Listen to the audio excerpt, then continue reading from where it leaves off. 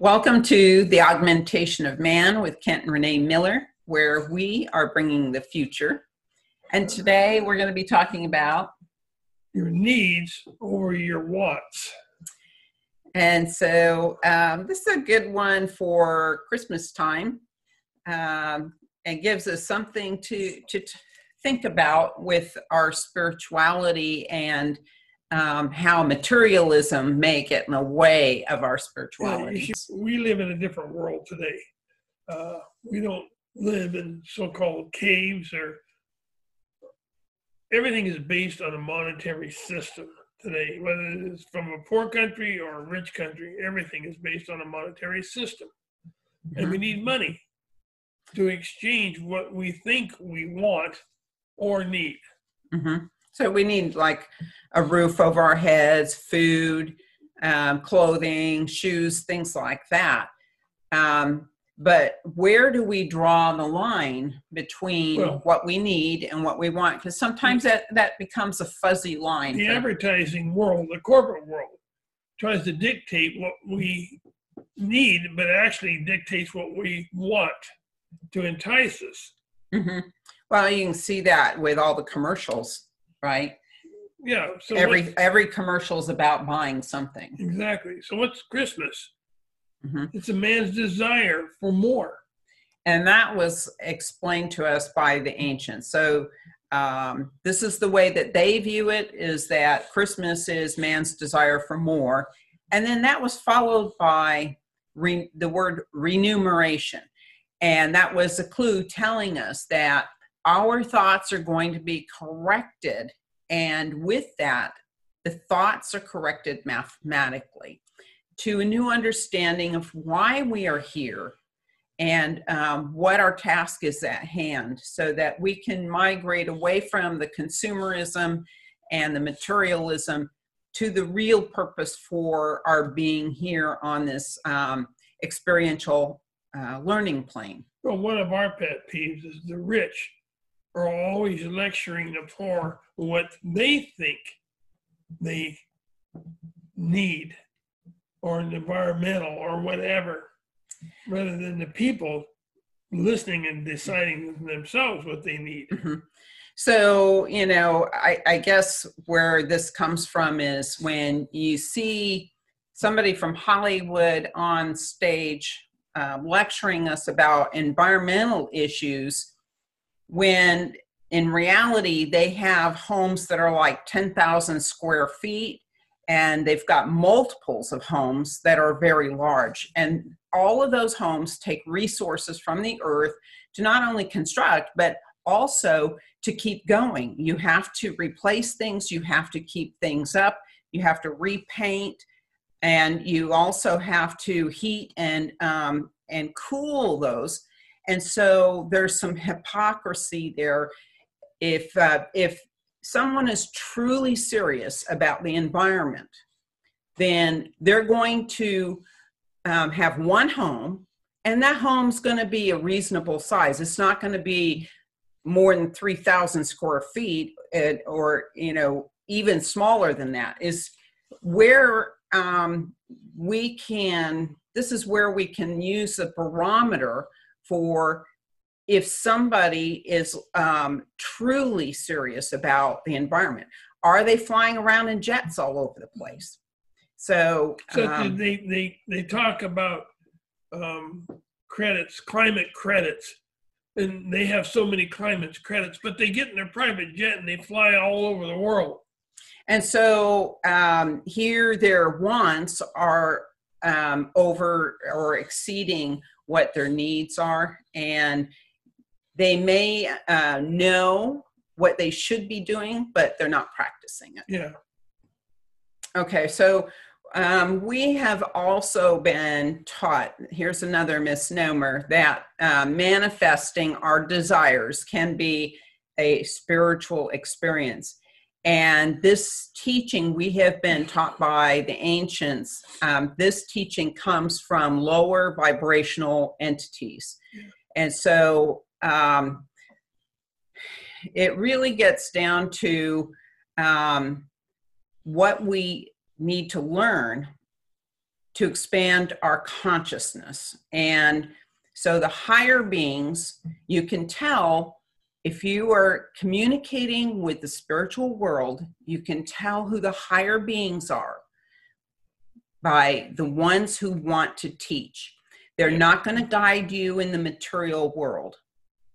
Yeah, the wants are guided by the lower beings, the lower entities that give you those thoughts, not by the higher spirits, such as the native people, the Hopi, the Zuni, the Apache. Those people are guided by higher spirits. So you have to decide what spirit is guiding your life. So the only thing we take with us when we leave this world is our expanded understanding. And of course, we're not taking anything material with us. So that should give us the clue as to where we should put our focus. So do we envy the rich? Do we say, oh, did they have any problems? Oh, I wish I could be rich so I could have all these houses or a yacht or whatever? Because they seem to think the rich have no problems because they have all this money, which is a total misnomer. Yeah, well, the rich have their share of problems too, but you have to consider the fact that everything that we buy and is in our possession requires upkeep, and so we can become a prisoner to our stuff. Right. Because all of that stuff has to be stored, it has to be maintained, and there's an expense to that too. Just trying to look at the bigger picture here. So what the guides have told us is that greed sustains an entrapment that is steering us away from moving into being a conceptual being, which is our next step for humanity. Well, the royalty separates the self and becomes destructive.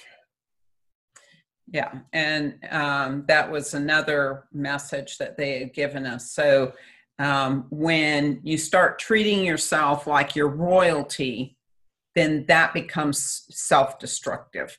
And, we'll just leave it at that. Greed does not add to the growing conscious value of the higher self. So as we're going through our experiences here on earth, we're contemplating them, we're coming to understand what led up to an event, why an event occurred in our lives, individually or collectively. Then that new understanding is added to the consciousness of the higher self. And that is where the value is. Our whole value as a being, it lies in our ability to accumulate this understanding on the soul level. I had a very difficult time meditating while we were in Santa Fe, New Mexico, and in Sedona. And Renee asked a question to our mentors, why did I have such a difficult time? Mm-hmm. And so, first of all, that area is an area of materialism. And what they were saying was that greed sustains the energy of conceptual non-being, meaning that we cannot actualize as this wiser conceptual being while we're focused on all these material things. Yeah, people tend to lose their self-worth at this point when they concentrate on the material goods. Mm-hmm. Yeah, so it's the self-worth is always in your expanding consciousness. Also, the greed separates us from the oneness. It becomes all about acquiring stuff. It's about me instead of about becoming one with all that is. And that's where we need to move into, is trying to become one with everything. So the guiding entities, the higher entities who teach, if we are too consumed with the material world, they will not pay us attention. They will not give us the higher understanding, because our focus is on lower level interests. Well, materialism becomes ineffective. Mm-hmm. Sedona, Arizona, and the vortexes have been moved. A lot of people in Sedona don't realize it. They think the vortexes are still there, and they talk about, they do meditation, all this in the vortexes. The vortexes have actually been moved. They told us where they are. So that is caused by this self-indulgence, the look at me attitude, and the consumerism. And so when you have a concentration of that in an area, then that can actually cause the vortexes, spiritual vortexes that are there for communication with the spirit world. It can cause those vortexes to move. And so we have been told that the people who are selling the vortexes in Arizona as a part of the tourism industry have actually downgraded the value of the vortexes. And so that the greed, the self-indulgence, and the using the vortexes for lower level need, which is an income, is actually forcing the vortexes out of that area. So it's important to get back to the ancient spiritual ways. Mm-hmm. Many of the native people are still there, but the people outside the native people, many do not understand where they're coming from. We have to embrace the spiritual ways of the native people, the ancient ones. So, and a lot of that is just being observant of our environment. So one example of that would be, we were watching a flock of geese, and they were all foraging for themselves and getting along well. And then I decided that I was going to feed them some breadcrumbs. And what happened? All of a sudden, they started fighting each other. And so my intervention caused an imbalance in the natural, peaceful state of the geese. And instead, they all started fighting over something that they were getting for free, that they didn't have to work for. And I stepped back and I had to think about this in terms of humans. Do humans do this? Do we, when we're getting something for free and we haven't put the work into it to get it for ourselves, do we start fighting over it in the same sort of way? I think all life acts the same when you get stuff free and you don't have to work for it. You don't put the value on it that it needs to be. Mm-hmm.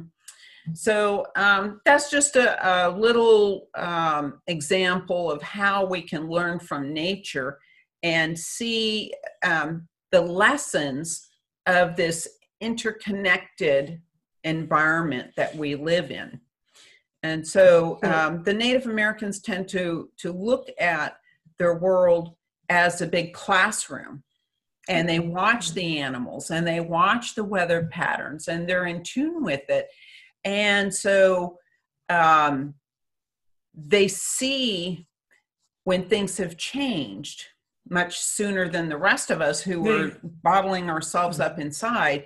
but they're also looking at the lessons from the squirrels, from the fox or the coyote. Most native people understand what they need for survival and what they actually want. They understand that.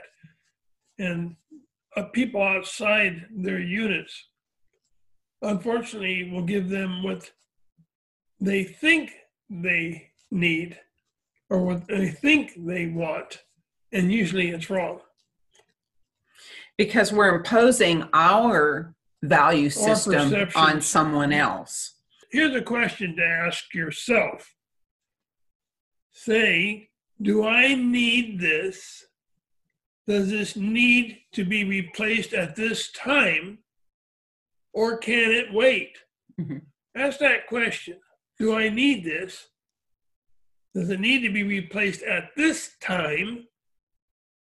And can it wait? So, for example, this was an event that we went through, and that was we had a repairman come out to fix our refrigerator. And while he was here, I asked him, why is our washing machine making all this noise? And he explained that eventually that there was a certain problem that came out of that sort of a noise, and eventually the wash machine would have to be replaced because the cost to fix it would be more than what a brand new washing machine would cost. And so we were at, it was a holiday weekend and they were having appliances on sale. So we decided, well, maybe this is the time to go get a new appliance before it runs out, before it breaks down. And we thought we needed it, but we kind of made a want out of it too. But it was more generated by, we've got a sale, let's get it now while it's on sale. And so we ordered it, but then all these obstacles started coming into this path. It wasn't delivered on the day it was supposed to be delivered on. And when they finally got it here, there was a dent in it and we refused it. But then after that, the spiritual guidance came through and said, do not listen to man. And that the guidance was, you don't need it now. And so when we look at our desire to replace something because it's just an older model or because it's noisy, but it's still functioning, then we are satisfying a want rather than a need. Yeah, it's been over, maybe close to a year and a half, but over a year that machine has been making noise and it still does laundry just fine. Yes, it still works. So these are things that we have to consider when we're thinking about becoming more of a conscientious person that is working to protect the earth, because when every purchase that we make, the things that go into making that item have to be mined out of the earth. And so when we're talking about the environment, we're really talking about how much mining we have to do in order to make all these products. Yeah, you can't just think of you. You got to think of the whole. There's thousands of units that are being made every day that's taking things out of the earth to make these things. Mm-hmm. So what are your thoughts? Or are your thoughts consumed with your next purchase or your next want? Yes, and that's something that we really need to assess is, am I being consumed with my next purchase? Are my thoughts being directed in that way? And how can I consciously redirect my thoughts? And where should I redirect them? And that is on the learning experience, getting out in nature, observing the animals and what they're doing, observing the weather patterns and how it impacts our lives, but also how humanity has impacted the animals' lives. Yeah. No, you only need one nice house. There's nothing wrong with having a nice house or a decent car, a nice car. But when you have several houses and an airplane, you don't think you can take aircraft like commercial instead of your private jet. If you have all these different things that you don't need, that's a want,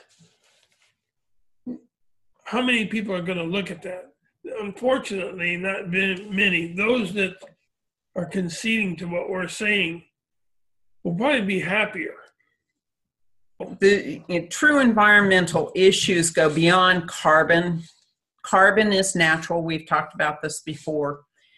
We have to really look at what is damaging the earth. And so the mining is very damaging, and they use chemicals in the mining process that contaminate the environment. We're digging up the earth. We're taking minerals out of the earth that the earth, it has purpose there. So, for example, the silver and the gold actually add to the structural integrity of the crust. And so when you start mining all this out, what happens? Humanity doesn't understand the full ramifications of what we're doing here on Earth. We focus on things like carbon, but carbon is natural. We need to start looking at those things that cause an unnatural imbalance in our environment through chemical exposure. And that is in turn harming us in our health, but also harming the natural environment and animals too. So with that, I hope you understand what we're trying to say. The need should overwhelm the want in your life. We ask you to think about the questions that we put forward, and we thank you for being with us on this journey. And I just wanted to close with saying that our two books in the Augmentation of Man series, they are available on Amazon. They are on sale through the end of the year, and that is A Study in Renaissance and The Acquiescence of Humanity.